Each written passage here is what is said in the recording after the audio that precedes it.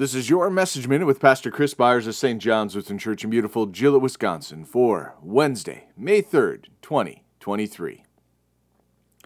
The one who hears you hears me, and the one who rejects you rejects me, and the one who rejects me rejects him who sent me. Luke 10, verse 16. Jesus sent out the 72 with no weapon but the word. They were sent to proclaim the kingdom of God to all who would hear. He didn't send them out unprepared. They knew the word and had lived the truth. Our Lord's calling does not end with them, but has been extended to us.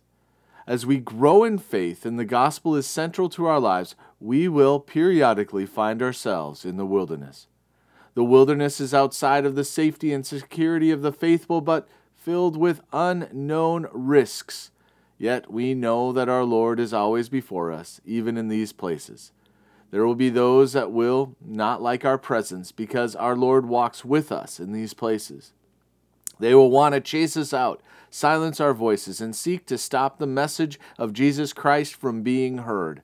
As followers of Christ, we can find strength in the one weapon we carry, the Word of God, which will cut through the sin and noise and reveal the heart. We are not the ones who determine who will accept or reject.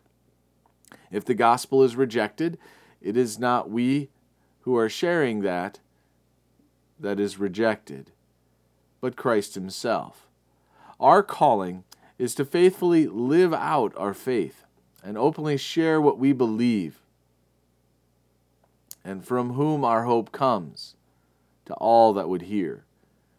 We need not curse anyone because of their rejection, because their rejection is a curse that they have placed upon themselves. We need to take nothing from them, but leave even the dust behind. Let us be faithful in our proclamation and not worry about those that may reject the truth of Jesus Christ, but pray for the many who have been prepared to receive him. Let us pray.